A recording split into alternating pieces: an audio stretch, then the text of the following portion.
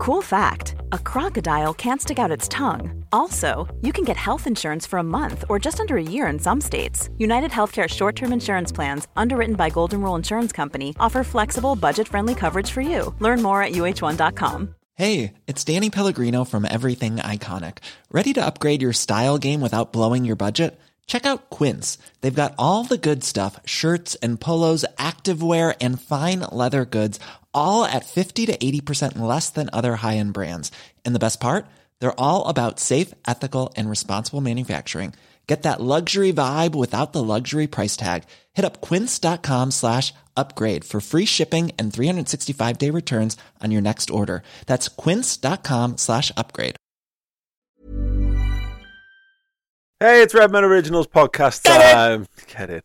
I'm Paul Machin, Chris Page, Chloe Bloxham, Dan Clubb, all in the studio with me for one. Liverpool have completed their second signing of the summer. Everyone is in a good mood as a result. All the people who were melting down mere like days before. Oh, I love it. I just love. I like, and I know it's probably one of the things, because it's probably why we're good friends. Is I love people who get irrationally angry about stuff really over time, and you like making people irrationally angry. Well, yeah, and I get irrationally angry myself, which is exactly right. Which is why we're good friends. But like, also, I did spend far too long the other night reading comments from when the deep dive me and Josh did on Szoboszlai first came out, and be like, why are you doing this? Liverpool are never going to sign him. What's the point? Yada, yada, yada. And I was just like, glorious, isn't it? Yeah. I replied to some people, actually. Yeah. Because, like, I was like, we're a fan channel, it's what we do. That's why this is actually a company. And look at the speed at which in 48 hours it was pretty much nailed on. This is why you can't sleep on links like this, because it was clearly a player that Jurgen Klopp wanted, and when he wants him, and FSG really have to go and get them because of the situation that we're in now, the deal gets done so quickly. So it was a massive turnaround, that, wasn't it? I've enjoyed it. It's just great though, isn't it? Just generally speaking, like the happiness throughout the weekend is just lifted. Yeah, apart from the fact that I very nearly didn't get to see any of it, because apparently, without knowing it was a thing, but through me rate limits on Saturday on Twitter. Yeah. I couldn't figure out why I couldn't even see my own tweet, and then Steve put the little Elon Musk screen grab into the group, and I was like, right, okay, cool, well, there we go, that's the thing. No, I've enjoyed it because, I like how there's that little, obviously the little subsection we talk about all the time, the subsection, the Shaiko section, the ones who made FSG their entire personalities, and it's like, there'll be another reason behind something. There'll be another angle to view it all from, and blah blah blah. But I said a few weeks ago on a video, I was doing one of the fan interactive shows and stuff, and someone was like, "Oh, blah, blah, blah, blah. I don't think we're going to do it. Why is it?" I was like, "Look, to be honest with you, I quite like looking forward to stuff. I quite like being happy about things. Yeah, and I will get pissed off at the end of the transfer window, but I won't get pissed off all the way through the transfer window, because there's 3 months of feeling like shite. And it's not a conscious decision. It's just something that I've recognised as a personality trait, where I go, actually, I'm okay with that. I'm absolutely fine with being happy about something until I'm not. I'm not going to be unhappy about something until someone proves me otherwise, because you just end up being unhappy for longer than you're happy. Yeah, I appreciate that. The thing is, you judge things at the end, but then there's never an end, really, is that? I think that's people's problems with it, that I can fathom is, and when you feel like there's an ongoing problem that's been built and built and built and built, then people want a solution to it at any given point. But I'm quite laissez-faire about it, because you watch, I think you live football and you watch it enough over a long enough period of time, everything kind of goes up and down anyway, so you have to kind of enjoy the highs while they're there. But all great teams struggle at times, and they go through rebuilds, and they have a drop-off, and they come back up again. And the problem is that as much as Liverpool are a historically huge football club, we've somehow managed to not truly sell the soul of it to be something else, to be this giant super corporate entity. They are a corporate entity, but not to the levels of some of the other ones. But as a result, it means we've kept a bit more heart around the football club. But it does mean that we don't get to be a superpower permanently, forever and ever. We're always going to have bits off, but again, that's just time and longevity. We had an email, by the way, and I wasn't going to do anything on this because the attitude of I'm happy to wait and see, and I don't like replying in texts and tweets and emails to things around this, because I think a lot of it gets taken out of context and you miss the emotion and all that kind of stuff. But we had an email this week saying, "Hi Paul and Chris, you constantly see the PR spin FSG put out in the media. Again today comes, this is 4 days ago, again today it comes out we are working under tight financial restrictions. Liverpool's one of the biggest football institutions in world football, yet we're being ran like a mid-table club. Why don't you promote the owners having to send more or sell the club?" More. Yeah. You all go on about loving the manager. Why don't you want him getting backed? We have 2 years left of Jürgen. Don't you want to see him backed and to have the best last 2 years? Or do you want him to be performing miracles and scraping top four at best? Call these owners out and make it a daily occurrence. Put pressure on them to either spend or sell. It is completely unacceptable, and with a wide following like you have, you should be doing something about it. We'd love to hear your thoughts back via this email. I won't do it, but I just thought it was interesting to I just honestly, I had a million things on and I can't be asked to reply to that because we've done this a million times over the last, whenever Liverpool have a sticky period, we've answered questions like this over the last 10 years or whatever they've been at the club. But I think this last few days for me anyway just kind of goes to prove the point, is particularly if we're trying to judge the backing of the manager and the rebuild and all that kind of stuff, as we've said, we've got until September to get him the players that he needs, ideally before then.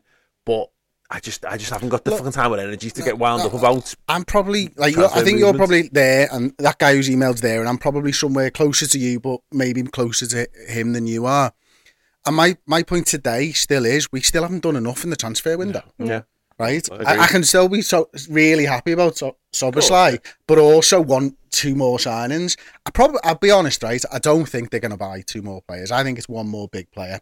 I'd love to be wrong on that, and I think there's a chance that I am going to be wrong, and hopefully it's a big chance that I'm going to be wrong on it. I'd still like another midfielder. I'd still like another defender. I'd still like FSG to put more money into the football club than they do. Mm-hmm. And that has been now for maybe 18 months. Something you just sort of said always sort of rings true. It's not my entire personality, and every time I'm on a video, I'm not going to bring up things that I think should change. I'm going to talk about what we're talking about at that time. So if you hear me say anything other than, I think FSG should spend more, then I've changed my opinion. Until then, this is my opinion. Yeah. And I still think FSG need to spend more. I still think they need to back the manager more. I'd still like Liverpool to spend more than they're spending. And I'd still like better players than we've got. They're all constants. Yeah. And they always will be constants, no matter who we've got, whether we've won the treble, whether we've won the quadruple or what. I'm still going to want more of this football club. I still want Liverpool to challenge more regularly in every single competition. Yeah. You know, if we've won the quadruple, I want to win the Super Cup and the Club World Cup straight after that. I'm always looking for more as a football fan. And I think that's the one thing that all of us can always say. Yeah, we're always going to want more, but there is a reality to being a football fan that you are a fan and you are a supporter, and you actually can't affect change, meaningful change from a couch, no matter how big a following that you've got. If there is something where we need to go to the picket line, we will always go to the picket line, like we were in 2010. Like we were when we first started, marching down Anfield Road, covering all the stuff that we did cover back then. That will always be the case. But you lose meaning when you march for everything. It's the boy who cried wolf. Yeah. It's got to be worthwhile to do it. And at the moment, when Liverpool are a season away from a cup double, a couple of years away from winning the league, a few years away from winning the Champions League, it wasn't really worthwhile hitting the picket fence. It just wasn't. Liverpool were being ran well and we were challenging. Last season was a fuck up, and everyone will agree, but we all want more and we all want better for this football. Twisting on 19 or 20 was the problem. You know what I mean? Because if you get 21, you've guaranteed you've won, but you're more likely to go bust. Funnily enough, twisting on 19-20 was exactly what Liverpool needed to do in the transfer market. Dan, what's your thoughts on this?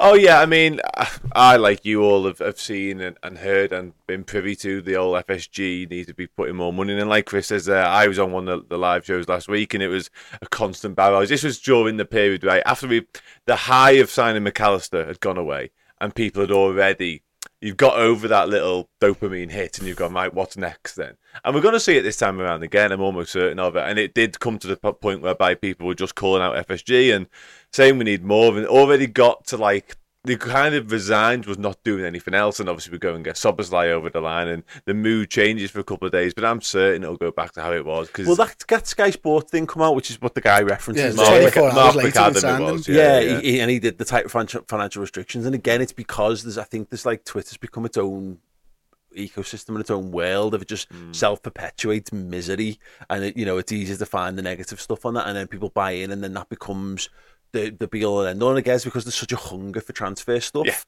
We said this last week about we're in the lull between signings where there's no new links, there's no new news, so everyone therefore becomes more desperate for it, so you start to buy in and believe absolutely every scrap that you hear, and then that accentuates it all. It can do it.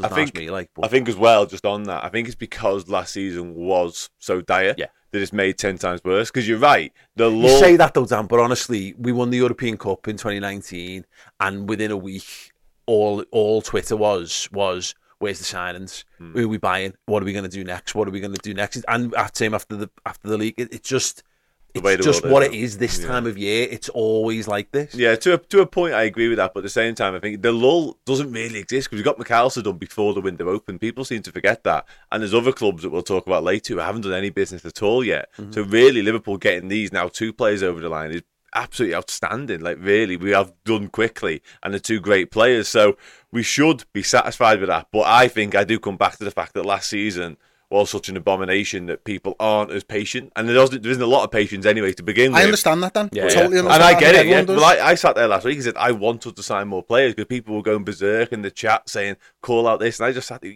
I want us to do what you're saying. Like, I'm with you. I get it, but not to the point whereby I'm willing to. Yeah, there's just a strategy. Sorry, there's just strategies in place that we're not privy to, and I can't be. I won't get angry about. And we've made missteps in transfers before, but again, every football club does it every single season. We don't know. We're not as privy to it because we don't think about it anywhere near as much. Sorry, Kurt. Yeah, I was just going to say, I think sometimes we come across like we're denigrating people's views who have different to us. I can only talk for myself, right? I'm not. If you want to feel like you want to sit there all day on Twitter and tell things, about FSG and talk about it, that's absolutely fine. It genuinely doesn't bother. It's your time, it's your life. It doesn't bother me. All I'm saying is don't ask me to do something that I'm not comfortable or believe in. Yeah. You know what I mean? If you want to do it, and I understand it, and I've seen it on Twitter, there's loads of people who are in spaces all day, all night, talking about FSG. That's fine. It's cool. You know what I mean? I love, actually, that they've got that much passion and time that they are able to do that. That's fantastic. I'd love to have that much time for what is a sport. I don't. I've got a family. I've got fucking kids. I've got other interests outside of Redmen and football and everything else. Just like most people do have. It's fucking boss that people love this club so much that they're able to do it. But like, as I say, for me, I'll only talk about what I believe in, and because I do think that that's the only way you can talk about it. Yeah, I'm buying into Fortnite at the minute.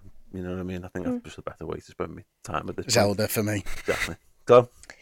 Yeah. I'm not FSG's biggest fans. I think everyone knows that. I'm very much in the middle. I can see exactly what they've done brilliant for the club, including the fact of look at where our stadium is right now, the additional seats that we're adding on, but they've also done so many things majorly wrong. Transfers over the last couple of years has been one of them. And I understand people because, you mentioned us winning the European Cup there, but there's that argument that when you're at the top, you need to stay at the top, which means you still need reinforcement.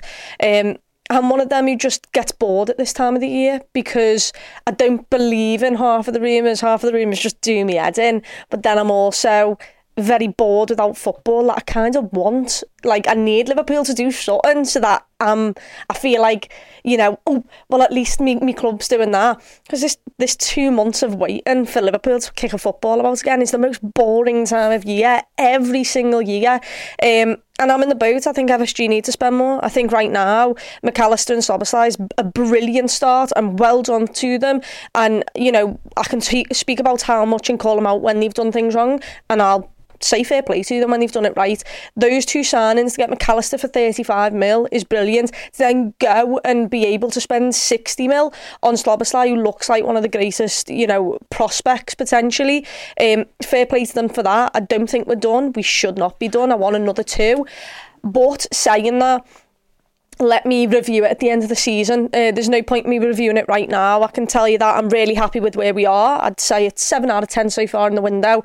The other 3 is because I want 2 more signings. And if we can only manage 1 potentially, but it's maybe Thuram or someone, I'll be made up.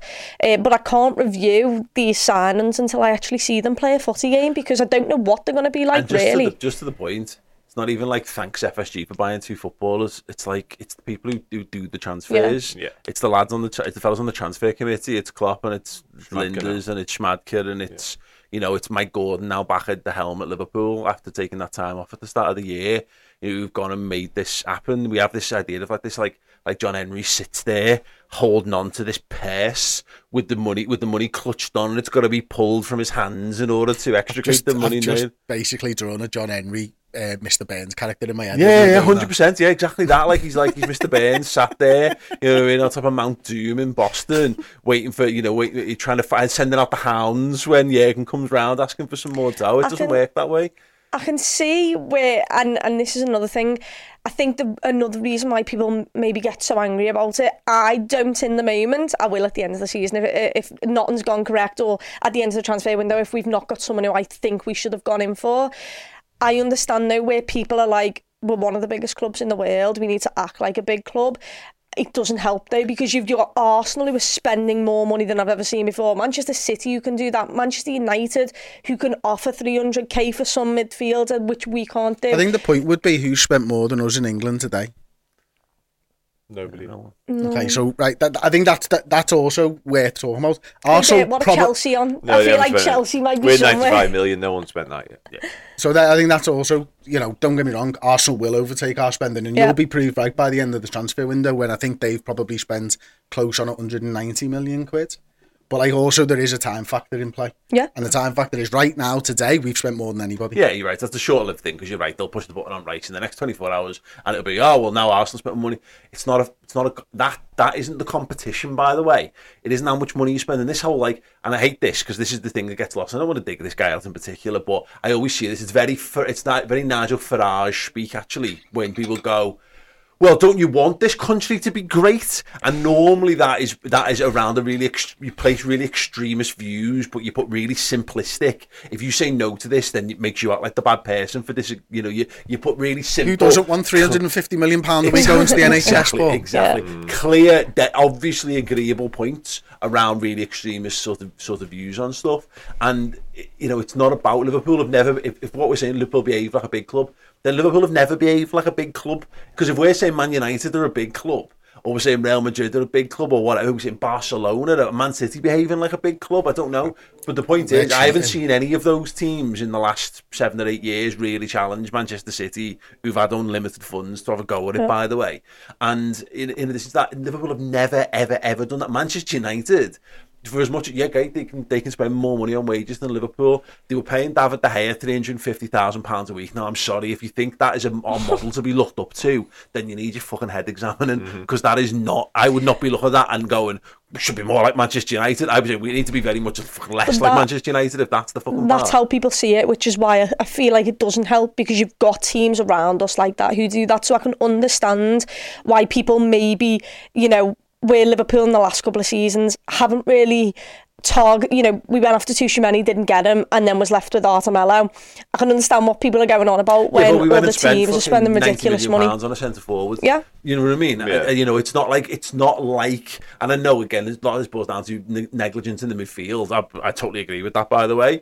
But it's like these. By the way, anyone's talking about FSG. Sorry to interrupt there, but anyone's talking about FSG, right? It wasn't FSG that decided to buy Darwin Núñez over a midfielder. Yeah, it was someone else. Yeah. They spent that 90 quid, £90 million, on a forward. Not FSG. And to the point as well on that, I don't think it's FSG that have said it's Tchouaméni or bust. If you don't go and get him, we don't have a plan B. Literally, we've done that a few times now. Sorry, I don't know where. I think this went into the Ian Ayre interview, but he spoke about Jurgen Klopp on there, and he said one of his qualities is that if it's not the right player, it's no one. And he actually says that's a commendable thing. And he said his manager in Nashville's kind of like that. And he said, I've had managers who aren't like that. Mm-hmm. They're like, got to get someone. And without reading between the lines, because he doesn't say exactly who. We all know who he could possibly be talking about. But he could be talking about a couple of Liverpool managers, to be honest. And Liverpool have gone and spent money on players just to have players, and they've been rubbish. Yeah. And you only get to spend that money once, and then then you end up with, let's just say, Mario Balotelli and Lazar Markovic. They both happened to fall under Brendan Rodgers' reign. There were two lads we couldn't get rid of for love nor money because we spent more money than they were worth, didn't improve them, and then they were very happy and comfortable in what they were earning at Liverpool, so they were just eating up resources at the club that couldn't then be used to or reapportioned to make the squad better. Jurgen Klopp would rather go, I will get more out of what I've got. I believe I can get more out of what I've got existingly, rather than have someone I don't really want at the football club. And that again, it comes back to, that's Jurgen Klopp's decision. That's not him, someone grabbing his arm and holding it behind his back. That's his ethos as a manager. I do this in fucking real life. Like, you know what I mean? I don't have unlimited funds. So if I want a pair of trainers or something, right, and they're not the price that I want, I don't just buy another pair of trainers. I'll generally speak and wait until the pair that I want are a price that I can afford. Like, you know what I mean? Some of us make these decisions on a weekly, monthly basis. You know what I mean? Yeah, no, it's true. But that's the thing. No credit to FSG on it, but it was one of the things Ian mentioned to me on other things. Is there situations where they've got the budget and we don't really understand, none of us truly understand exactly how the budgeting works. Is there a pot of money that's sat there? We know there's deals done over time and all that. How much liquidity does the football club have at any given time? What it sounds like with this is they had 60 million. It's going to cost 60.1 million. That needs to be paid in one hit. Now that's a very difficult thing for any football club to do, to have that kind of money. And it will impact the rest of this summer. Yeah, and they've went and gone and got that. They went and found a way to make that happen. Now we don't quite know how that is. Has that come through owner funding? We won't know that until probably the next set of accounts come out. And you're right, we won't know what the impact of that is until we see what happens next. And we're going to discuss that in the second part of the show, by the way. But there are things where it's not, there's flexibility around it. It isn't just a rigid system, and Liverpool are able to roll with the punches. Now that we're 20 minutes in, what are we doing in part one? Szoboszlai. But thanks for the email, by the way. I don't mind. Look, again, I honestly don't mind talking about it. I don't like this notion of I have to share other people's opinions when I don't. I can appreciate them. I think. Listen, I said this before. I've thought a lot about this season. One of the things I enjoy, why I still enjoy doing this job, and I enjoy covering Liverpool, because I've said everything there is to say about this football club over the last 13 years. I enjoy trying to fathom out what they're doing. I don't know what they're doing. I don't know for certain, but I enjoy looking at what I know and going on past experience and trying to combine it into a deeper understanding of how Liverpool make the decisions that they make to get them there. I don't get particularly angry about them, because we all have to make decisions. Everyone's a person, and everyone has to live and die by the decisions that they make. So that's where it kind of comes from, and yeah, I find that interesting. But I also then, if someone gets angry about things, I'm not just going to get angry because I get told to be angry about it, because more often than not, I'm just generally quite understanding, forgiving of certain situations. And I've seen Liverpool lose the transfer window every year, basically. Since transfer windows were the thing. And I've seen pretty much every football club that's ever won a transfer window have a shit season following it. Everton won it. Ped went on Sky Sports News and said Everton had won the transfer window. Oh my God, did he? Yeah. Have you not seen that? This was a few years ago. He was one of the first to make that phrase, coin it, he said it. I thought someone else was signed Ronaldo and won the transfer window, and then we went and absolutely dicked them home and away. It's one of those things. You've kind of judged the window, as you say, as a whole. On the Szoboszlai stuff, I'm just made up that it wasn't on the radar. That's the point where this has all come from. We've seen the links of who we've been linked with. I was a little worried that was the sum total of our shortlist, but clearly this lad's there. It come out with Ornstein, that it was a possibility, but it was an unlikelihood. But they've obviously worked at it. They've wormed their way in there, and the fact that we've gone from, again, this time a week ago, not one of us had mentioned that name in conjunction with could this be happening in the coming days? Stay in Steve and Josh did on one of their midfielders shows for Deep Dive, but no, it wasn't a transfer. Not a link or anything like that. It was somebody that Liverpool potentially should target for that right midfield role. So I think they'll be made up, or they are made up, that they called that like. But as far as the transfer link goes, no, it was nothing. By all accounts, they found out there was a release clause and they moved very, very quickly when they found out it was running out soon, wasn't it? So great work by everybody involved in the football club to find that out and then go and get that sorted before the deadline, of course. One of the things that I've enjoyed about it is, much like you, trying to work out, where Liverpool are going with this type of thing is, right, who is he? Because I know nothing about him until a week ago, basically, and I'm happy to admit that I'm a grown man. I don't watch fucking all the football in the world anymore, and that's not a problem for me. And then it's like, right, this is the guy. Let's watch him. Let's see what he's been able to do. We're lucky enough to have a Y Scout subscription, so I can literally watch every kick of a ball he's had. And I can watch him in full matches and stuff like that, all his highlights and everything. So you dive into that. Then we set the deep dive show up and we're able to look at how he's going to fit in. That's the exciting part for me. It's then you plug him in and you're like, we were talking about it in the office before about, oh my God, look, all the things that Jordan Henderson's been asked to do, this lad does naturally, and it kind of falls into place, doesn't it? But then it's like, well, where else are you going to go with this? What does this mean? What doors does he unlock for this Liverpool side? And that's the exciting side of things for me. And listen, I would have been happy with Mason Mount signing for Liverpool. I really would have, because I think Mason Mount raises Liverpool's ceiling.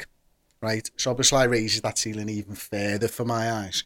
And I think one of the things that I found quite interesting, I know we're going to do the Bias Football podcast later, is I think he might raise Man United's floor, but I don't think he raises Man United's ceiling. So in terms of Jordan Henderson in this Liverpool side right now, he is a much better fit and can do more in that position than Jordan Henderson will ever be able to do at his age, raising the ceiling. In terms of Manchester United, what are you saying? Rashford up top.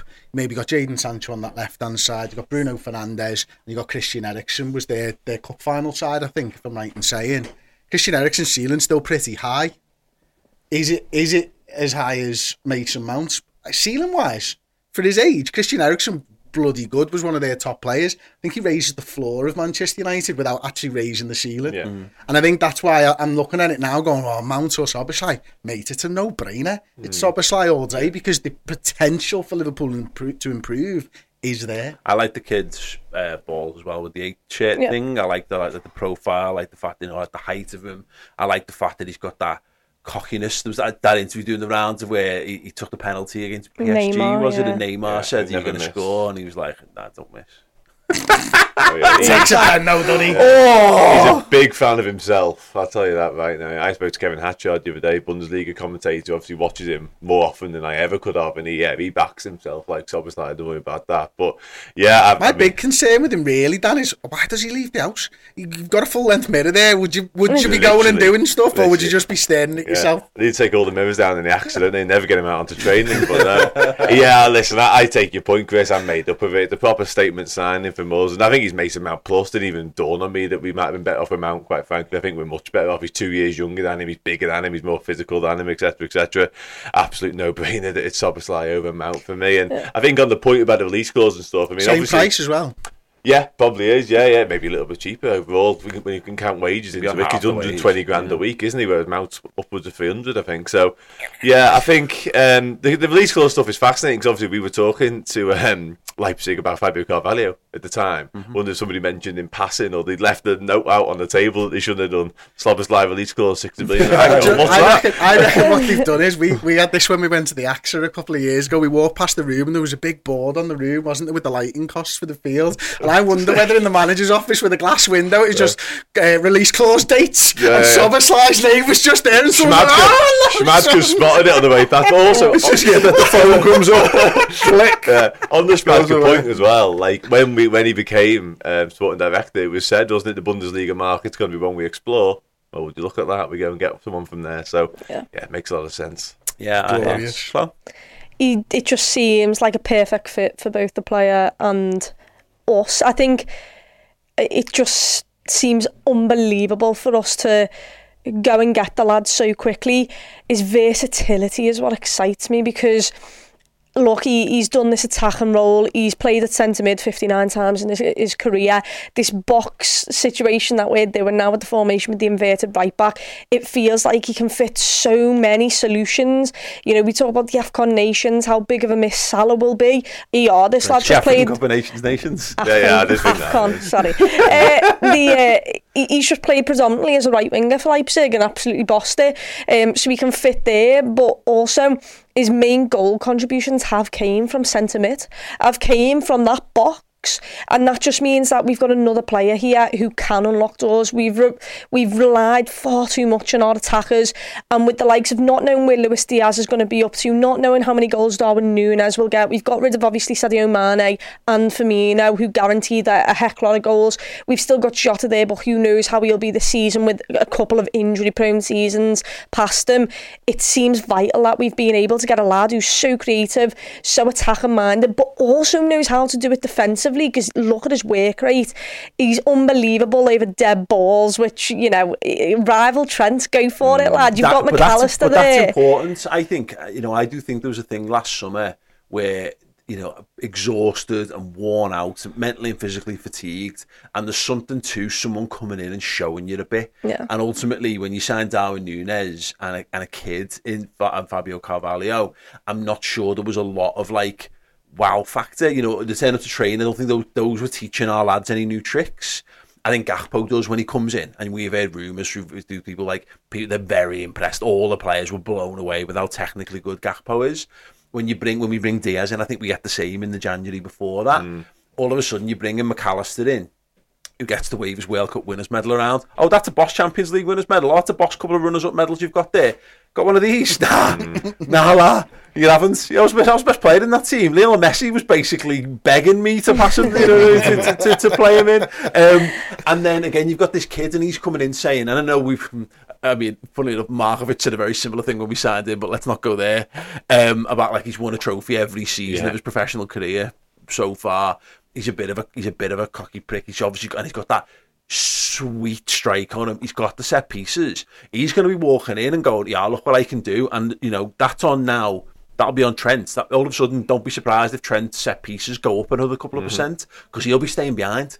He'll be staying behind even later to make sure that he's the one who gets to keep those. Mo Salah's penalty technique will go up because there's a guy who doesn't miss penalties. And who's there alongside of him. Yeah, similar vein. And all of these things, and again, it's techniques, little things that you can pick up on and improve. And they're younger, they're more hungry. There's just an exuberance there. They're not burned out with everything that's been going on as well. It's not. Szoboszlai is definitely more hungry. Yeah. Oh, stop it. We needed it bad, didn't we? To the point we needed it badly. Like, we all spoke about the midfield refresh, etc., but what all the attributes you just mentioned there in terms of his desire, what he's going to bring, freshen up the squad, giving the other people something to fight for again, it's so important. But I did also want to say, we spoke about sort of us swooping in and sort of taking him out of Newcastle's hands.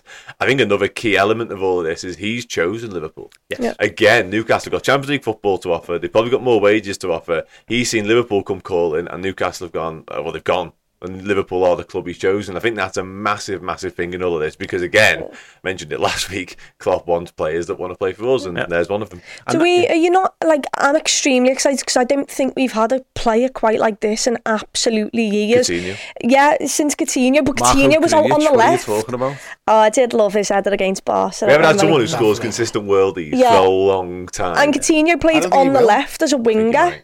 I think he might. When you say consistent, nobody scores worldies for Liverpool. That's the problem, is that he'll get 5 bangers a season. I hope you're right, but I think they're going to be talking about getting into the box and stop taking the shots from distance. But that's fine as long as he keeps scoring. I agree, but you're right. Apart from Oxlade-Chamberlain, yes, where they knew he had the shot, so we let him take the shots, and that's something that we've definitely looks like. Fabinho's actually stopped taking them as well, and he's another guy who's got. I think it will be used more to soften up a team.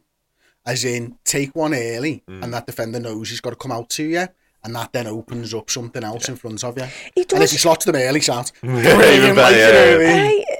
Ox is probably like the closest player I can think of in recent years, and this lad's on a different level. I loved Ox, but after his injury he kind of fell off a cliff. This lad's technical ability looks incredible. I was watching highlights of him, and I watch the Bundesliga. I watch as much football as I possibly can, and I've always spotted him and thought he was brilliant. Never thought Liverpool would be linked with him. Yeah. But like the ability that he's got, there was one going on the other day where he's like just absolutely dribbled past about 6 players and someone's robbed the shot off him and put it past the post. And I thought, we don't have anyone like that who can drive into the box with that skill. I'm so looking forward to the season. He is one of those players that we've missed out on a lot in recent seasons. You know, okay, look, Bellingham's more. He'll go on to be probably the midfielder of his generation. He'll be in that whole, yeah. But yeah, he'll be talked of. I think Bellingham will be talked of the way that Gerrard's talked of, and Scholes and all those kind of footballers. Even though Paul Scholes was rubbish. I think in terms of players that move, we missed Haaland, we've missed Bellingham. Gvardiol's going this summer. He's one of those. You know, he's the age ready to make that step up. He's already so highly regarded. He's a future star of the game. And Liverpool have actually gone and moved and made sure we've secured one of them. So all of a sudden, you know, compared to the other players we're being linked with, I still think it's a little early in Gabri Vega's career. And that's what we were looking at, by the way, because I think Gabri Vega was earmarked for that slot as well. But he still feels like a bit of a kid by comparison, and I think we're having to be careful on where the money goes, not to tread on part 2, but this feels a bit like that presents itself, and rather than buying Karius because you think he's a half-decent goalkeeper and you can make something out of him for a lesser fee, the real deal becomes available, so you go and get the real deal. So I think you can tell how much Liverpool value him by the fact that they have agreed to pay them one lump sum. Yeah. I think just that, you know, you can spread the payments and yada yada yada. You spread the risk as well, don't you? Whereas, you know, you know what you're paying for him, and I think Liverpool know what they're paying for here, and they're comfortable paying what is a scandalous amount of dough in one hit for the player. Well, we tried to spread it, didn't we? We did try to cover it. But you're still comfortable doing it. That's what I mean. It's actually a more positive thing if in the end, we've tried to spread it a couple of times throughout, I think it was Friday, when the release clause was expiring. Yeah. In the end, RB Leipzig said, no, you can't do that. So we've gone away and had our conversation and still come to the conclusion that we need to go and get it done. And that can only be seen as a good thing. It reminds me of the Fabinho transfer. I remember boarding me flight home from Kiev and just out of nowhere, there's Fabinho. What have we done here? We've just gone and got one of the best defensive midfielders in the world.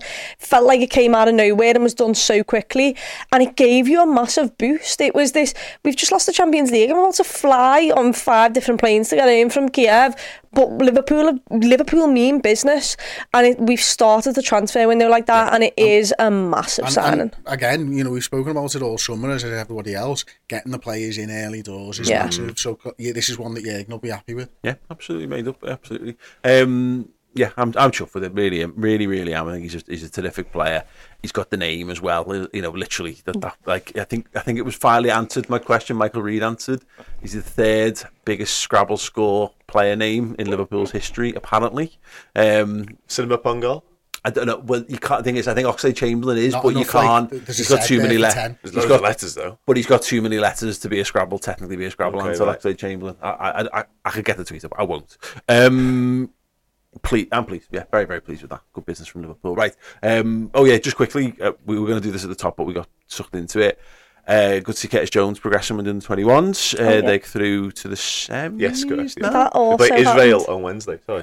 And Harvey Elliott didn't feature in the game the other night, but scored an absolute screamer the other night in the last of the group games as well. So, good to see them all taking along very nicely indeed. And he ran past the player. That was interesting. He ran past the about 3 of them. Yeah, it was great. Very, very nice pace on show. Boss. Right. Break from us. When we return, we're going to be looking at what do Liverpool do next. Have we figured out what the summer transfer plan is yet?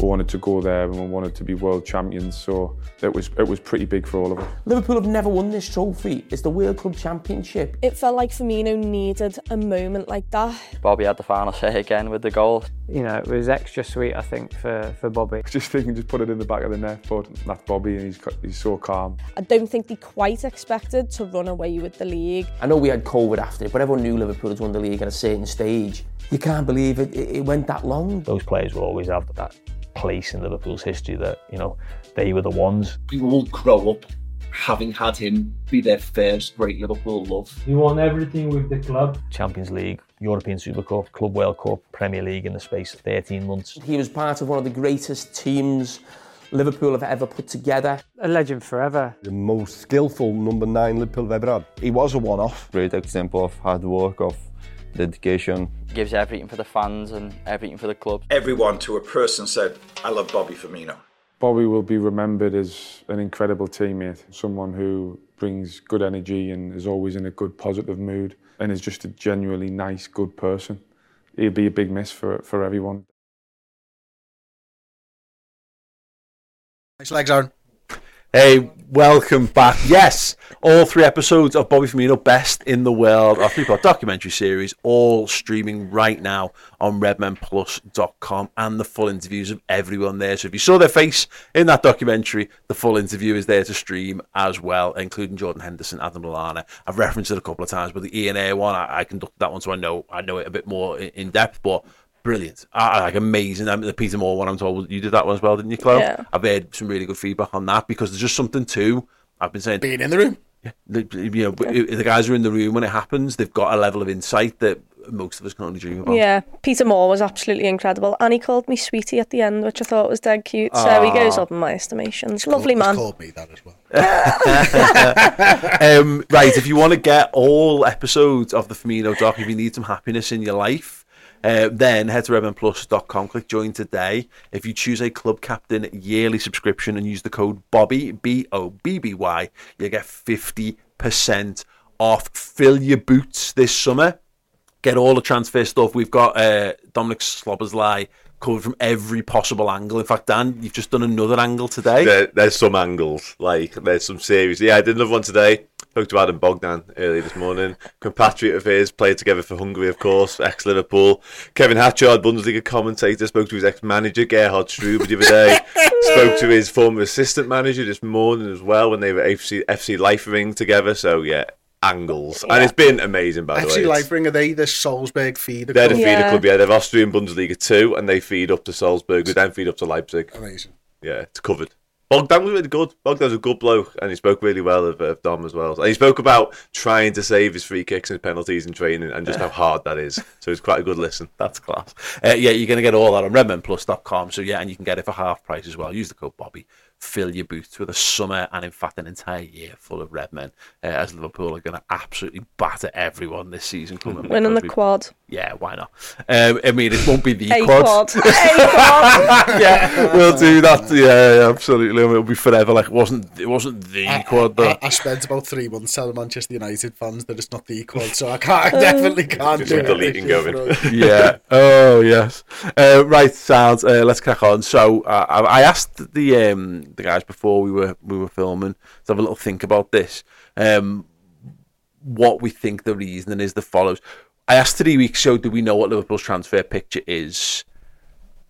Do we feel like we've got a clearer picture of that now that we've pushed the Szoboszlai button, Chris? Because it feels to me like a lot of the links we've had up to this point have been quite box-to-box midfielders. You know, I don't want to be damn them by saying they're not as much as they are. This is not like a bunch of cripplers we've been linked with, but we haven't been linked with guys who score loads of goals and have got a boss free kick technique. It's been a lot of guys who you could see moulded as DMs, more likely under Klopp than anything else. Has Szoboszlai changed your view on what you think we're doing? Yeah, I suppose it has, but I don't think I'll be able to answer the question, as in, do I have a clear picture of what Liverpool are going to do? Clearer? No, and this is I'll sort of explain it now. I think what we've done, and I think there is a genuine interest there, or was certainly a genuine interest in Kone and Thuram and stuff, but I think Liverpool have also put stuff out there so that it's always easier to move on to the next target if the price isn't right. And I think that's something Liverpool do anyway, to be honest with you. What I haven't really seen is links to, obviously, Szoboszlai, because they didn't happen until we signed him. I think there is a genuine interest in Lavia. I think there probably will be a genuine interest in a centre-half. I think with the centre-half stuff, it's probably more pertinent in that I don't think there's that many out there. And I think if we're going to hear about a centre-half, it might be like Szoboszlai or Fabinho, whereas they don't want anyone getting wind of who they want, because if you're after a left-sided centre-half with a left foot, it's Gvardiol or who? Yeah. You know what I mean? There aren't 5 players to pick from, so you can't let the other teams know who you're after in case someone tries to gazump you in the signing of them. Whereas I think with the midfielders, it's okay to have a few irons in the fire, so to speak. So there are no links really to the left-sided centre-half or a right-sided centre-half, if you believe it now. So I think that's important because there are no one out there and there are not that many people to choose from. I think there is still a genuine interest in some kind of a DM, maybe for the present, but most importantly for 2 years' time, for when they think Fabinho might be done. Chloe? I've got no idea. In terms of like, I can understand every part of the puzzle that we do put in place, the jigsaw. I learn a bit more. You can do it. Yes, and I can paint a lovely little picture in my head, but truthfully, I don't know enough about the system. I don't know whether I sit here and think we're going to play this inverted right-back situation still, but truthfully, I couldn't tell you because I'm not 100% sure. You know, Szoboszlai and McAllister can play different roles as well as the roles that I've identified them to play in this box midfield. And like we mentioned, there's no centre-backs being heard of, and I take your point with there's not many out there, but it could just be that Liverpool are believing that by keeping Joe Gomez and by keeping Matip that's a thing for next season. Do I think that's what they should be doing? Absolutely not. But if that's what they're thinking, then I don't really know what we're going to do, because Robertson is much better suited to the left-hand side than Costas is, but it's still not exactly what you need. Yeah. The right-back situation, Canate, I'm so worried that he's going to be injured again this season. Joe Gomez has been absolutely nowhere near the level you need to challenge for the league title. And Matip, I love him. I'm not sure he's the suitor for that position. And does that then mean, if, God forbid, we get some big injury somewhere, that we have to revert back to this 4-3-3? I don't know. I hope that the next signing can help me. And I don't want to like shit on anyone else's point, but the fact that Lavia seems to be the number one instead of Thuram now, I feel gutted with a little bit, to be perfectly honest. Thuram was the one, you know, from the off, as soon as we were linked to it, I was like, wow, he's incredible. He's a box-to-box. He looks more attacking, but you can mould him into this DM. There's so many positions for him. Lavia is a bit of a mad one because he's a year older than Stefan Bajcetic, if I'm correct. Yeah. You know, yeah, he's got Premier League experience, totally get it. He looks like a decent lad. For me, he doesn't touch anywhere near where Thuram is, but Thuram is a couple of years older. But Stefan Bajcetic is 18. He bossed the Premier League last season when he was available. If Lavia comes in to do that role, I'm not sure what we're doing with Bajcetic. Is he moving up the field more then? And if so, what's happening with Curtis and Harvey Elliott? There's so many questions that I'm like, I've got not a clue. Okay. Understanding, I guess, as it stands, then Dan. Yeah. You know, if you looking at what we know so far, if you had to, if you were trying to divine the future, what would you say it looks like from this position? From this position, I would say it looks like Romeo Lavia coming in, because he plays more of a DM than Thuram. Thuram did start off life as a DM. He's obviously a little bit older. He costs more money, I imagine, as well. But I think it'd be Lavia because he ticks more boxes in terms of the homegrown quota, which is very much still a significant thing in what Liverpool need to do. He doesn't need to be registered, and then in 2 years' time, he becomes homegrown anyway. So there's no problems ever arising from that. So he'd make a lot of sense in that. And for me, I do think we need to go and get a defender. I think we have to get a defender, and ideally a left-footed one who can sort of slot into that role, play at left back for Robertson when needed, etc., etc. Because to Chloe's point there about sort of relying on a Matip and a Gomez, Canate is going to miss games of football. next season. I can put good money on that. And I think at the same time, you might need Joe Gomez to fill in at right back. His form's been very dodgy. Joel Matip, his fitness is very dodgy all the time. I think we're entering a world whereby we're going to lose Nat Phillips. We've already lost Reece Williams. You're entering a world whereby we're looking at what happened a few years ago, potentially. Maybe not as catastrophic in terms of the length of the injuries, but in terms of absentees. You're going to be looking at your fifth choice. And as things stand, because Nat Phillips leaving is like Dejan Lovren leaving that season, essentially. You're looking at your best fifth guy going to pastures new. Now, are we going to keep someone like Jarell Quansah around to do that role? The kid who's just spent time at Bristol Rovers on loan? Not for me. That's just not it. It can't be. He needs to go out on loan again. So we need to get a defender in. I think the Thuram one is fascinating. And I agree with Chloe. I really want Thuram. I think he's superb. But this Szoboszlai deal's come so from left field. Ironically, he's going to play on the right-hand side. But I think McAllister... The interesting thing with Thuram was always the fact that he's played that left side of the attacking eight, which is obviously what McAllister's going to do. McAllister's above Curtis Jones in the pecking order. Curtis Jones, brilliant last season, great, happy days. But go and wait and watch McAllister do it for a little bit is my sort of viewing on that. But then we signed Szoboszlai is going to be the right-sided one, which is the role I'd kind of earmarked Thuram to come and do, which is not something he's done naturally. But now we've signed someone for that as well. So you can't go and sign Thuram for the sake of it and say, oh, you can play DM every now and then. So I think signing Lavia would be the alternative and probably my preference now. But your point, Chloe, on Bajcetic is the most interesting thing out of all of this. Because you are blocking his pathway, and we've seen how brilliant he is. And he becomes homegrown. Yeah. Yeah. So that's the Lavia tick as well. Yeah. Because That's the only when he's thing. 21, he becomes one of them. But then have we got concerns about his injury? Because I know I spoke to Neil a couple of weeks ago and he said his injury is going to go on into the season. He's not going to be ready from day one this season. So have we got a bit of worry about that potentially? My general feeling on this is I think Thuram was the number one target. I think Gravenberch was probably the number one target, but they're being kind of messed around with him because he's not getting the clear answers that he wants from Bayern Munich. And he's obviously away, or he's been away at the under 21 Euros, which is true of most of these targets. In fact, Lavia actually isn't. I don't think he got injured before it. So I think the Szoboszlai stuff has actually had an impact on who we go for next, and a couple of reasons. I think the homegrown thing is an important part. We've got one non-homegrown slot left, haven't signed him. If you can get someone who you don't have to register and then goes on to be homegrown, laughing. I do think there's maybe a little budgetary thing. There's talk now that they had a £30 million bid rejected. The feeling seems to be that around 35 might do you for Lavia. It doesn't feel right. Thuram it's just a yes from me. It's the physique. Yeah. Now, there might be that thing of, I just think there's a flow chart that goes on behind the scenes, and it's for every move has a knock-on impact to the next move, and I think 60 million coming out the budget in one hit has an impact, certainly. The homegrown thing has an impact, certainly. But also the level of who you've bought. I'm not sure we were going to buy 3 nailed-on first-team footballers for the midfield this summer. And that's when you start to remember, Fabinho was arse last year. But he'll only be 30 in October.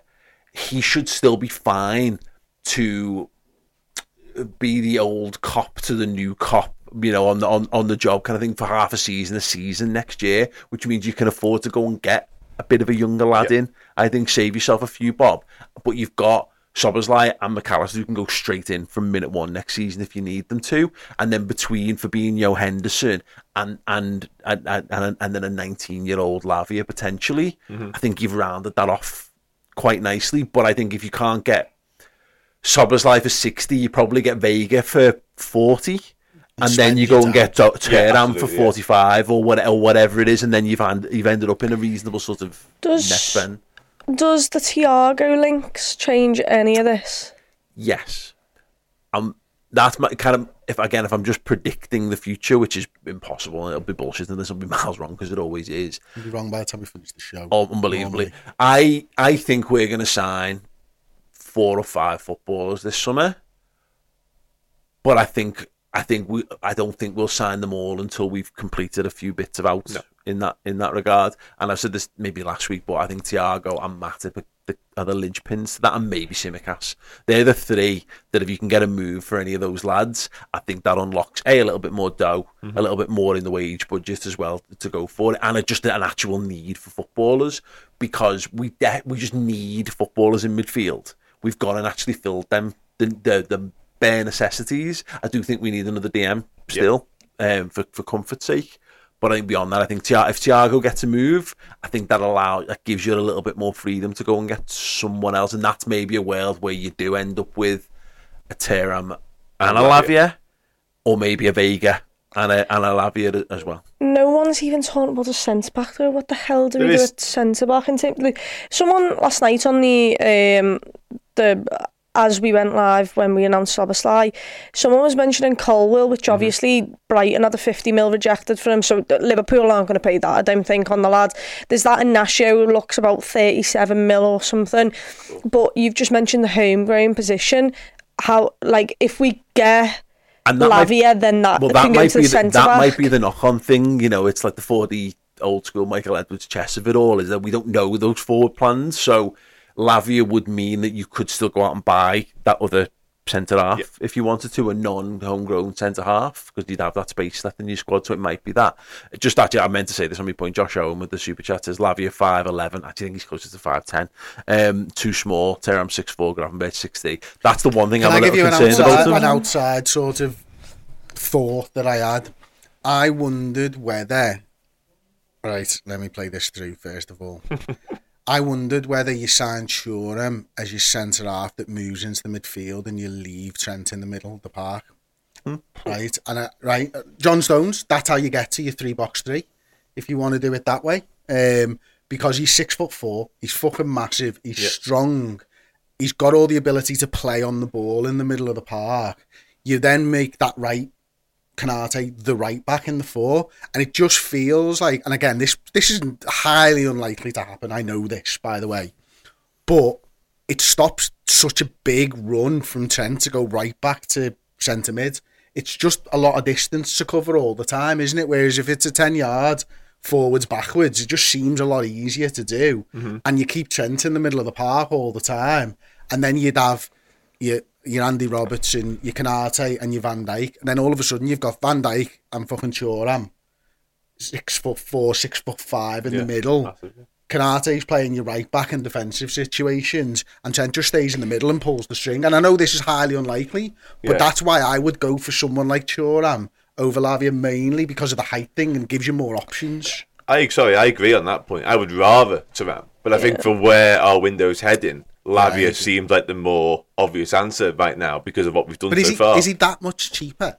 He is. You're talking 15, 20 million cheaper. But yeah, 20. I don't think that's unachievable in players going out. No, it's not. What? Thiago, give me 25. The height thing, I mean, possibly. I don't know about Fenerbahce paying that, to be honest. But yeah, the height thing is obviously an obvious factor in all of this. But I wonder whether the box system allows you not to... Do you need as much height in there, especially if you do go and get another centre-back to sort of replace Andy Robertson, because Andy Robertson is lacking in the height department when it comes to being a centre-half. So if you replace him with somebody 6'2" and above, you've added a bit extra there, because Lavia's a ball-playing 6. That's what he does really well. He reads the game brilliantly. He's not this destroyer in there like Fabinho can be. Yeah, exactly.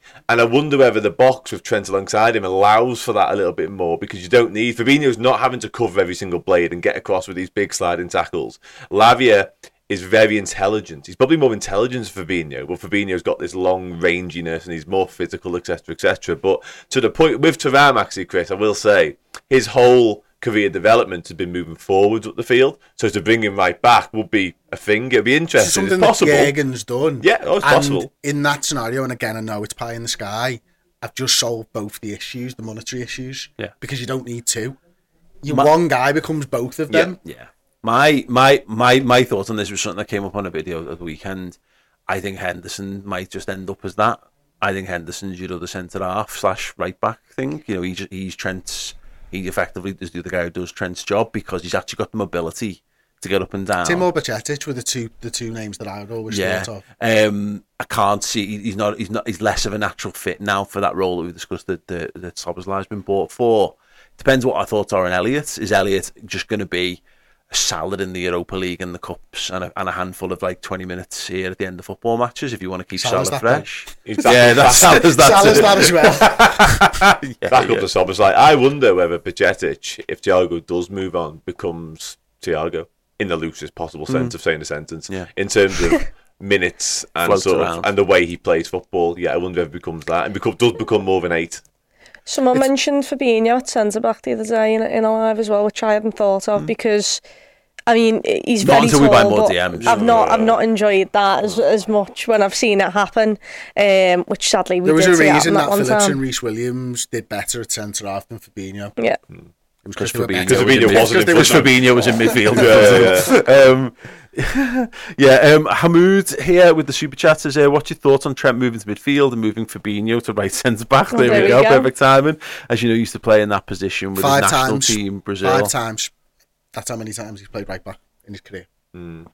It always gets brought up. It was literally a handful of times. He's 30 years old. He did say, he said he played. Not for me, yeah, I mean, I don't know how he played for Brazil, but Hamoud seems to think it was a thing. But it was 5 times. I remember looking into it when we signed him. Really? Yeah. And he's not played it for us, so it's 5 times. Yeah, I think he's got I think there's possibilities there, but it's what Henderson's role is within the squad impacts that, because there's a way to see Trent's understudy and the DM understudy and a third choice for that right 8/10 as well. That's kind of fine, a bit more Milnerish. Hamoud, apologies. I've just basically said that was stupid. I've also just said Liverpool should sign Kefram Turam and play him as a centre half. So really, I'm the stupid one here, not you.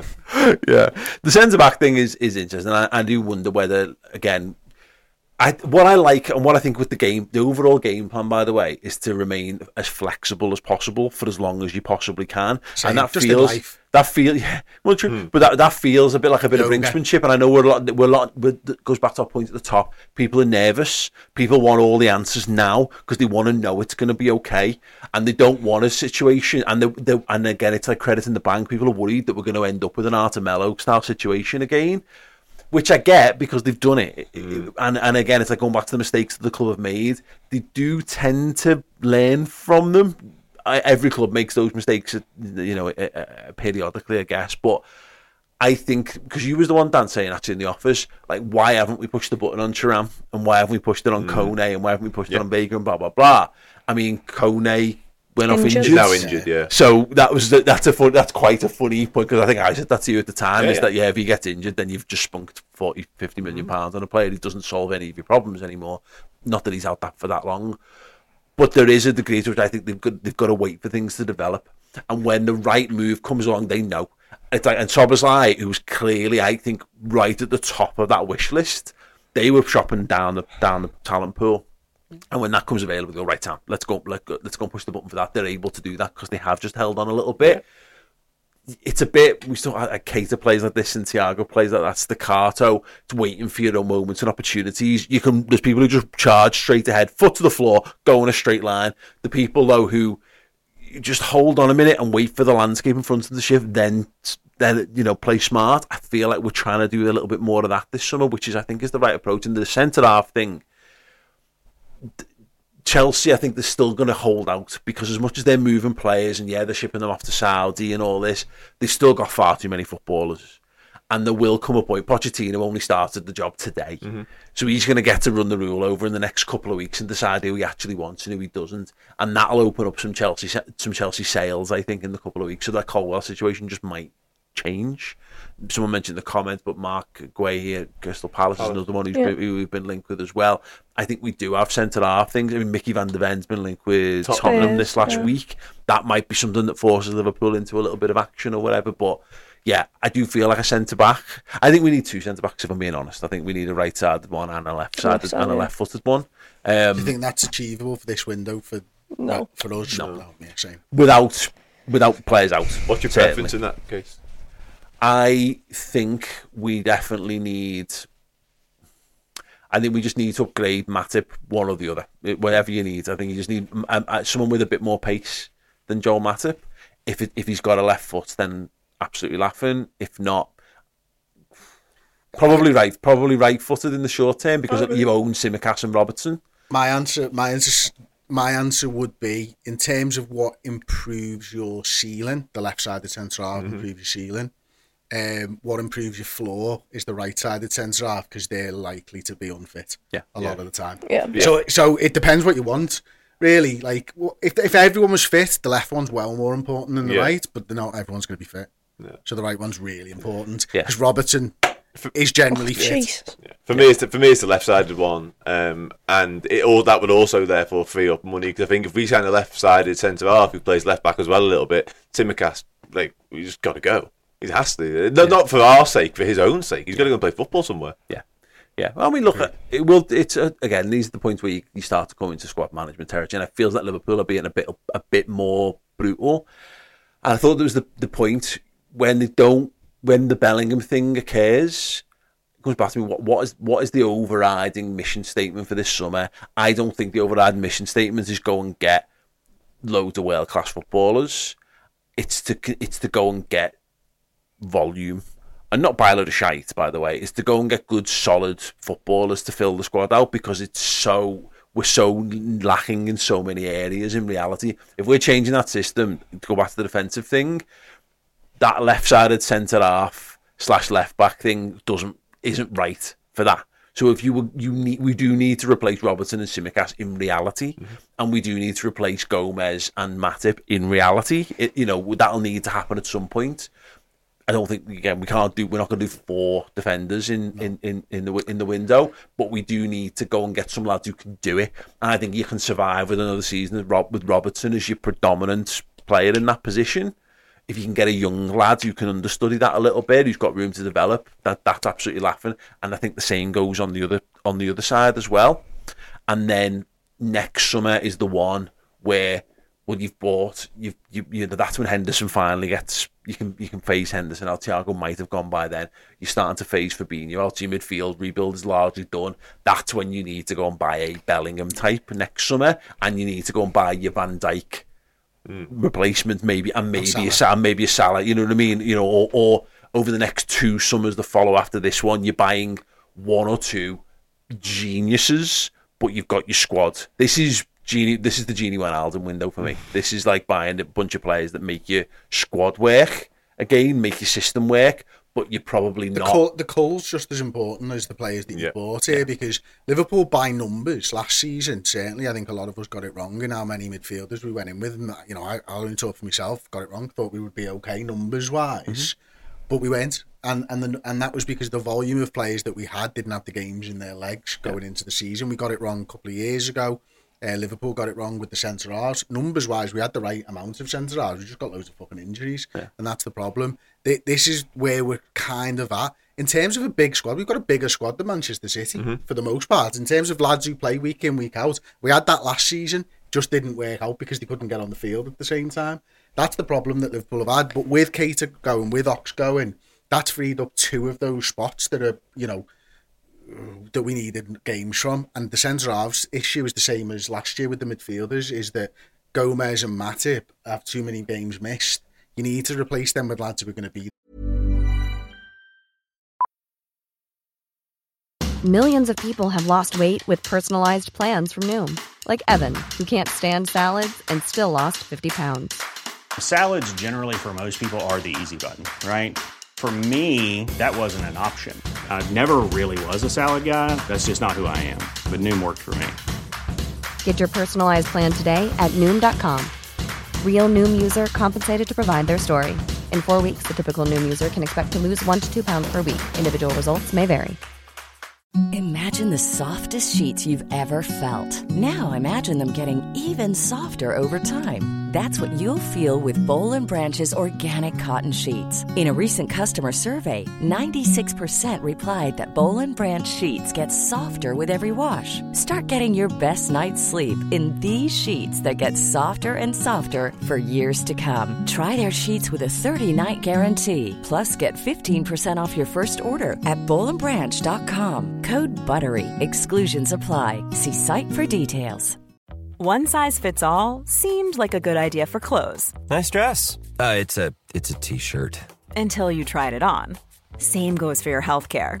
That's why United Healthcare offers a variety of flexible, budget-friendly coverage for medical, vision, dental, and more. So whether you're between jobs, coming off a parent's plan, or even missed open enrollment, you can find the plan that fits you best. Find out more about United Healthcare coverage at uh1.com. That's uh1.com. There all the time. I said this on my McAllister analysis video on my channel. If you plug McAllister's minutes in and compared to the minutes you've taken out in Milner played about 800 minutes in midfield last season. Caton and Ox did just about around 500, just slightly less. Add the 13 on for Mello. Oh yeah, we can add that in as well. McAllister's minutes are enough to replace all the lads who've left, to keep Thiago on 2,000 minutes of your choosing, and to give Fabinho 1,000 less and Henderson 500 less. Now he's not, because he's one man, but to then plug Szoboszlai in, you've actually all of a sudden not just improved the quality of your squad, but actually you've improved the way you can balance your squad out and the minutes given to the senior lads as well. People credit Real Madrid for how they've rebuilt that midfield, but nobody goes, what the fuck are you doing keeping Modric and Kroos around? I know, because they're brilliant, but you can hold older players in your squads who are good, useful people and have lots of additional qualities, so long as you get to choose when they take to the field for you, and they're not the ones who are holding your whole enterprise together. So yeah, in terms of what they've done, it works for me. If we were to sign Thuram, and I'm not saying Lavia because I don't want Lavia, I want Thuram, and a centre-back, what have I got to do? Have I got to sell Thiago? Do I need to fill up a space because of this homegrown thing? Someone would have to go. No, wait, if you sign Lavia, Lavia, centre-back is. Yeah, I don't want Lavia, I want Thuram and a centre-back. Yeah. Depends who centre half is. If it's Levi Colwill, no, you're fine. No, if it's a 19-year-old, you'd be fine. I don't think we're getting him. I'm going to go with Nascio just for the fact that he's Portuguese, he's 21, I think. So he's still over. Yeah, they need to be in at 19 to have played for 2 years and to count towards homegrown. Because by the time they're 21 or there or thereabouts, there's something around the birthday and the season start. Yeah, which I'm not that's quite au fait on. If they join at 19, they get 2 years in your academy basically, and then they become homegrown. Okay, so you couldn't sign a 21-year-old or a 20-year-old. But I can if I lob Thiago after Sardi. Yeah. In a better choice of words, Thiago frees up a space of your... Great. Yeah. Okay. But again, I think that's where I think we should be pretty comfortable, though, because I know everyone's got issues with Thiago's fitness and his injury record. But if you don't have to play him for 10 games back to back, you'll be fine. Which is what happens every time we get injured. If you just get to play him for 60 minutes and half an hour in rotation here and there, there's not much better you're going to have for your squad in terms of a stopgap for another season while you wait and see how everything develops. It's the Matip thing for me. I'm a little worried about us doubling down on our existing defensive players, because I think the midfield, fresh legs in the midfield will cover a multitude of sins. But if we really want, I don't want to then get to the end of the summer and we fucking burnt the midfield out. Then we have to rebuild the defence next summer, and then it'd be nice. Start of the year after. Yeah, exactly. Just get rid of Matip then and bring Akinaf Thuram and a centre back. I wouldn't get rid of one of them. We need to sign a centre defender, centre half. We can't get rid of any of them unless they buy two. Yeah, that's fine. Yeah. Needs to be plus one. But one of them needs to be English. Or a kid. Yeah. That's And then let's not even get into what happens if you get rid of your Nat Phillipses and stuff like that, because then you're in a position where you're plugging Harvey Elliott into your homegrowns to keep your quota up, and that's why Queven Keller at this point is looking invaluable. Yeah. Yes. To keep around. And the Adrian stuff comes into question as well. Yeah, you probably need a young homegrown goalkeeper or a homegrown goalkeeper to get in for Adrian and stuff like that. That's fascinating, that side of things at the moment, actually, if you are watching or listening, to look at go back to Michael Reed's tweet about the squad and start looking at that. I spoke to Michael Reed last week about it all. He obviously knows everything there is to know, and he explained in detail how exactly Liverpool can go about their business and what we do need to do. And I think one of the key points that I was a little bit surprised by, actually, is the fact that Liverpool very rarely have named a 25-man squad. We normally fall short of that because of these reasons, that we don't quite meet the quotas and stuff like that. We have too many non-homegrown, so we just named 23. I think it was 23 last season. Yeah, it was 23 last season. It might have been the year before as well. But the interesting thing is that the new information that I found from it all was Liverpool have more non-homegrown than pretty much everybody. Yeah. Everybody else has got loads more homegrown players than we have.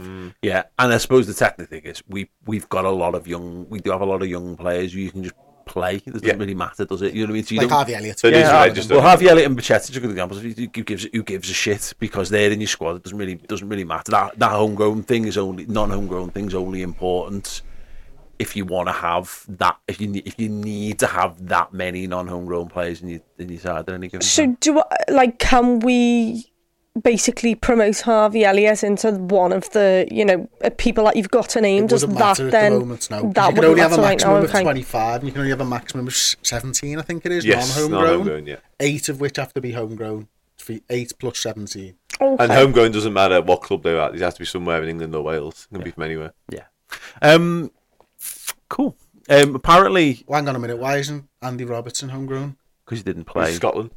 So Scotland, but Wales is okay, but Wales Scotland's is fine, not. yeah, Scotland. Because Cardiff, Swansea, Wrexham, all play in the English League. But Scotland's a completely different entity. Yeah. See, I knew that Scotland weren't allowed. I didn't know that Wales was allowed. Wales is fine. Is that a Brexit thing as well? Is this? I don't think it's before Brexit. This was all a thing. Yeah. Yeah. Scotland. Heads fell off. I know. The point is, we're all right. I think I saw a lot of criticism around it. It's definitely an interesting point, but it does speak to these are the situations.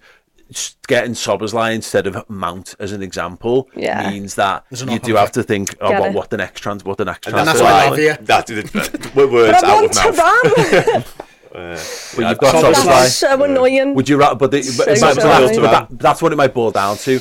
Your three midfielders might have been McAllister, Vega, and Thuram. Instead, it might have to be McAllister, Szoboszlai, and Lavia, and that's because that's how you shuffle it.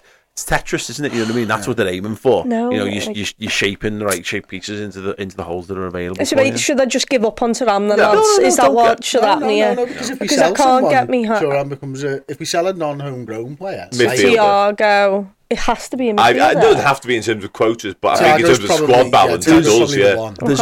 I still think there is a requirement for someone who will be, whether they're specialist or otherwise, to predominantly play as a DM in rotation with Fabinho this season. I think we need to buy that player, which is Lavia. And I think we will buy that player. Yeah, potentially. I think we will buy that player, but I do think there's a fourth midfielder that Liverpool will buy, but only dependent on the people leaving the. So do you think we're not buying a centre back at all? I think we'll sign a centre back. I do. Wow, so you think we'll sign 5? Can I just say, right, Liverpool's 4-3-3 is fucking excellent at the moment. If you look at could you just put Trent back in at right back? Sound. Yeah. You've got McAllister, Szoboszlai, Fabinho, and whoever you want there right now. Well, that goes... and then your centre half issue is actually solved. Well, this is why the centre half, one of them out. The centre half thing is so complicated. The centre half thing's so complicated because of that system. On the 4-2-3-1. No, but the 3-box is so hard to judge the centre half situation. It just is, because right now, Canate, you're not getting better than Canate for that right hand side. You're not getting better than Van Dijk for the central one. You can improve upon Robertson for the left one, and I think in theory Gomez is a perfectly apt substitute for Van Dijk or for Canate in there, but I don't think Matip is. And then, Trent moving out complicates everyone's thinking on everything, because I'm still seeing people going, will this mean Trent has to go back to right back? Trent plays at right back for Liverpool. I know, and I go back and forth. I'm like, no, he doesn't. He just plays in midfield. We see him, look, he's in midfield all game long. He does play in midfield, really, but nominally, he plays right back for us. So this moving in one way or the other makes it's not a point, but it does bend your head when you try to work out what we're actually doing. The 4-4-2 thing. There's a 4-4-2 now. The 4-4-2 is 4-4-2 or 4-2-3-1 or 4-3-3 when you play a proper right back in that. We need a right back. Well, understudy. I think that actually weirdly makes it easier, because I don't think you tell Trent, you're not playing right back anymore, mate. You'll play it in the box midfield, but if we play 4-3-3, you're not playing right back. You'll play in midfield for us, mate. Don't worry about it. You'll be resting. I see in a 4-3-3, I disagree because of the players that we've signed. In a 4-2-3-1, he plays in midfield, full stop. And that's why I said they've got me started. Yeah. Because if you sign a right back, he's alongside Fabinho. I'm going to say it's part of 2. Oh, mate. Yeah. Right. You have to sign a specialist right back, though. Mate. Well, you have to. No, I don't think, maybe, but I think you just buy a specialist centre half then, and you get a bit of an easy choice on. You can buy a left-footed or a right-footed centre half, and it doesn't matter, because Robertson and Tsimikas are back to left backs again. You then just need another centre half. Gomez becomes your right back, and that solves, I think, your solidity issue with 4-3-3. And you've got Conor Bradley as your understudy for him if needs be, and you've got Jordan Henderson, I think, could do it as well still in addition, and Trent can go there if you're really confident of having loads of the ball.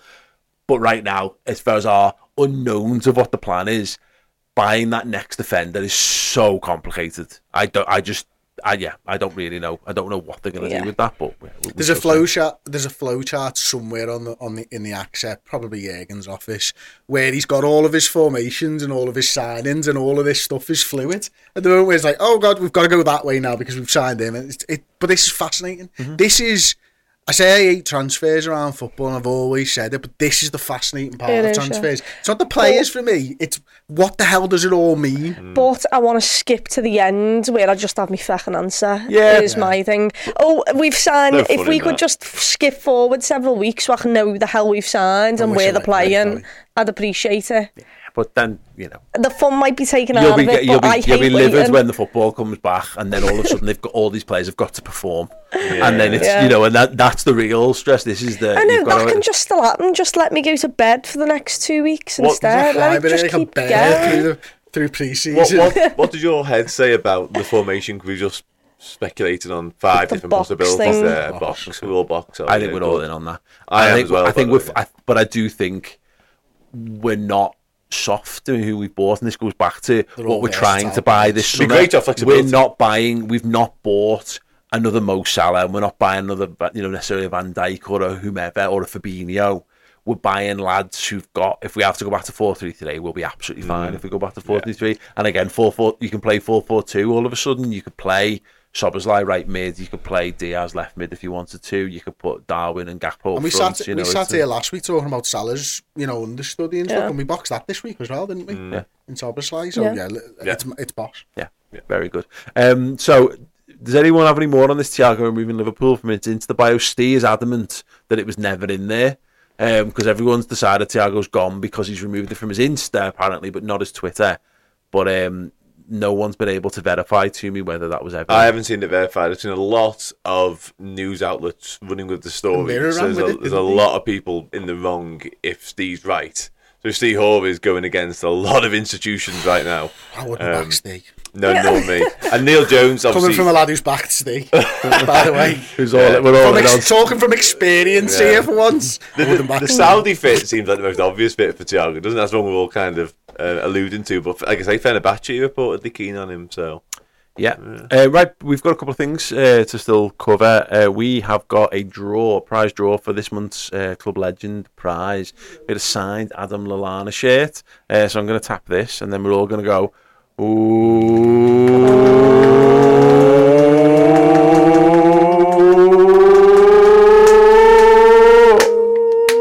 Hey. Fraser Peel, congratulations. Well done. Fraser Peel has just won our signed Adam Lallana shirt. Well done. Well done indeed. I haven't won one of these yet. Good. You get to look at these prizes while they hang around the office for the time before we get rid of them. Then. Yeah. We have got another amazing prize to give away this month if you join redmenplus.com as a club legend. It is this absolutely wondrous, what we're dubbing the Legends shirt.